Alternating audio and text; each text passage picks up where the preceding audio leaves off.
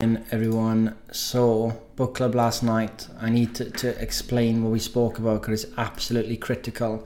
So, when we went through the book, and we went through a 5-step process, which is if we want to stop a bad habit, there's 5 steps to do, right? So, step 1 is to write down habits you'd like to stop. You got to be specific. So, instead of saying stop drinking Coca-Cola, you say stop buying Coca-Cola for lunch. The second step then is to think of something now you want to stop. So 3 habits or 1 habit you want to stop. Most people said they want to stop scrolling on social media on the nights.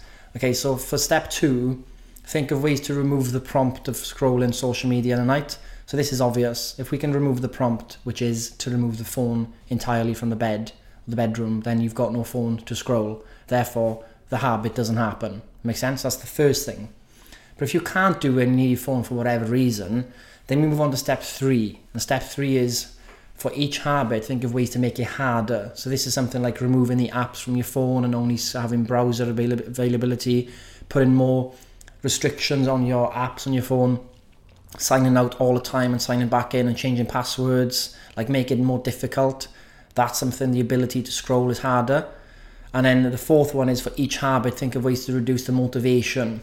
So what's your motivation for scrolling? Is to feel, I've done a post on Instagram and I want to feel nice or whatever it might be, or you want to check your emails, see if anything's come in. You need to reduce the motivation for that. So maybe reducing motivation for realizing that it saps your energy, making sure every time you go on your phone there's maybe a screensaver that says the more time you spend on your phone, the less life you have, essentially. So maybe we need to reduce some motivation. And then step 5 is to mix 2, 3 and 4 to put a solution in place. So we spoke about, and it's nuts now, we've all joined this challenge. Mostly 90% of people have joined it to lose weight. And then the first thing we look at when we want to stop a bad habit is most of us have got online shopping issues, scrolling on social media and Deliveroo, right? So isn't it interesting? And it even says in the book, and there's a quote by this, the BJ Fogg says in the book about his client who was trying to stop scrolling, but she wanted to work out and stuff as well, right? So they asked her, well, what about her exercise habit she wanted to start? Well, after she stopped her phone scrolling, she didn't need any adjustment. Once Katie removed the distraction of scrolling, she started working out with the plans and tools she already had in place. So on our journey, the actual main block for all of us in working out, tracking our macros, getting our steps in, doing work, like deep work for our jobs, all these, doing these things, reading, is our phone. It's the common denominator in all of these. So if we can stop this pointless scrolling as we wake up and before we go to bed, we allow ourselves before bed to get a good night's sleep. And if we have a good night's sleep, that means we're not going to be excessively snacking the next day, according to research. We have a better mood. We wake up earlier and have more hours in the morning. But if we do scroll every night and we go to bed tired because of the blue light, we wake up later, we don't have restful sleep. And because we haven't slept enough, we're stressed. And we don't really do the morning routine because we don't have enough time. We're rushing to work, more stressed. We haven't meal prepped, or we're panicking. The more stress we do, the worse our decision making. And because we're stressed, we are more likely to snack in the evening, because that's what the research says. We eat more calories and then we gain more weight if we're not looking after things, and it's a vicious circle, and it all starts with the scrolling. And it's very clear to me that we need to do some kind of systematic thing as a Turtle to even help remove this scrolling thing as a separate thing entirely, because it's such an important thing. Now, what did Katie do to stop her scrolling? She did 2 things mainly, and I think you should all try it. She put physical distance between her and the phone, so it made it harder. So she put the phone in the kitchen, so you had to walk over to get it. So you can't just roll over bed to get it. And she had an alarm clock wake her up instead of her mobile phone. So there was no prompt in the morning to look at her phone because it's not there. The phone isn't there to prompt you to go on it. So the alarm clock wakes up. It's so far away. You just go into the bathroom.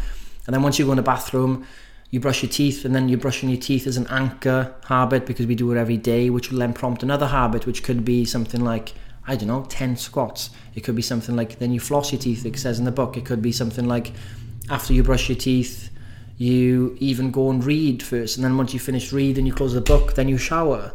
Does it make sense? We start anchoring things and the good ones, and eventually, before you know it, the morning is filled with really good habits that are benefiting us, as opposed to the scrolling of Facebook taking us. Now, isn't it strange? I'm saying this, but we got our group on Facebook, we got Turtle Audio in the morning for you to sign in on, and it's obviously a balance in it, and it's hard for us, you know, in the ideal world. I don't like social media. It's a necessary evil in a sense. There is a lot of good to it, but if it is really impacting your sleep in your mornings, if we can give ourselves 1 hour in the night and 1 hour in the morning without our phones, that'll change everything for us, won't it?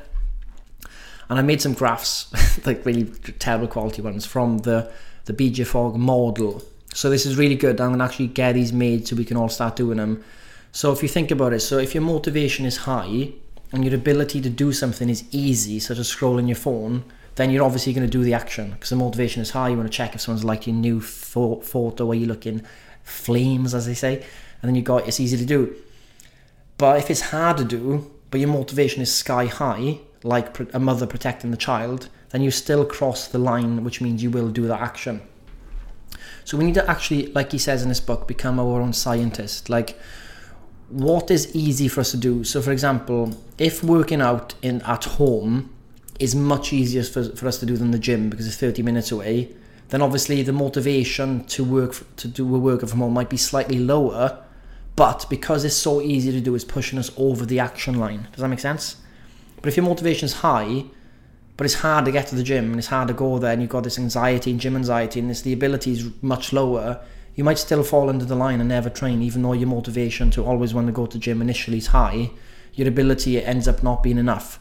So we have to start playing with these levers and seeing what happens in our day. So we start our day off with the Maui habit. We wake up 2 feet on the floor and we say, today is going to be a good day, and you smile. 3-second habit. As soon as that habit, that could be an anchor habit, as soon as we do that, we walk and weigh ourselves.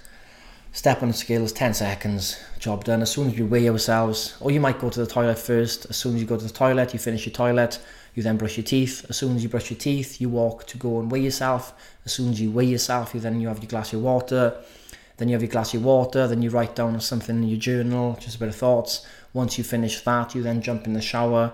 Once you finish your shower, you dress. And once you dress, you might want to just walk straight out the door. Or it could be, if you've got a workout in the morning, that you do the weigh-in. So you wake up, Maui habit equals brushing your teeth, and brushing your teeth, and toilet, and weighing yourself, then water, then journal, then train. Do you know what I mean? We have to start thinking of these things. So this is going to be a short voice note. I want you all to start thinking today, post in the group, like the book club. I'll share all the ideas, but 5 steps. What is a habit you want to stop? We start off not with the motivation to stop it. That's the 3rd step. It's not about the motivation. If we remove the prompt, you remove the habit completely, right? Because you don't see the prompt to do it. So the 1st step, think of the habit, the one you really want to lose. Step 2, how can you remove that prompt? How can you remove it entirely? 3, if you can't remove it with the prompt, how can you make it harder, your ability to do it? And if that's something that's not really making it for you, how can you reduce your motivation to do it?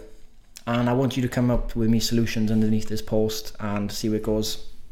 Hopefully this voice note was helpful. Tiny Habits by BJ Fogg, amazing book, and put that into practice. Let me know. You go down, okay, you one big thing today, and let's anchor this. Your anchor is listening to this podcast, and now the next action is that one action you're going to do, and I want your one action to be to do that experiment thing. Write out the habit you want to stop, and then ways you can stop the prompt or make it harder or reduce your motivation, and then post it in the Facebook group what you've got, and then I'll comment underneath and see if anyone else has some ideas. But guys, have a good day. I hope this is useful. I hope you're all reading this book, because it could be life-changing for many of you to understand this, because he explains it's not your fault that these things happen. It's a design flaw, not a character, a personal flaw. Once we see it that way, I think we can change many of these levers, and then they will change your life. So have a good day. Speak to you tomorrow.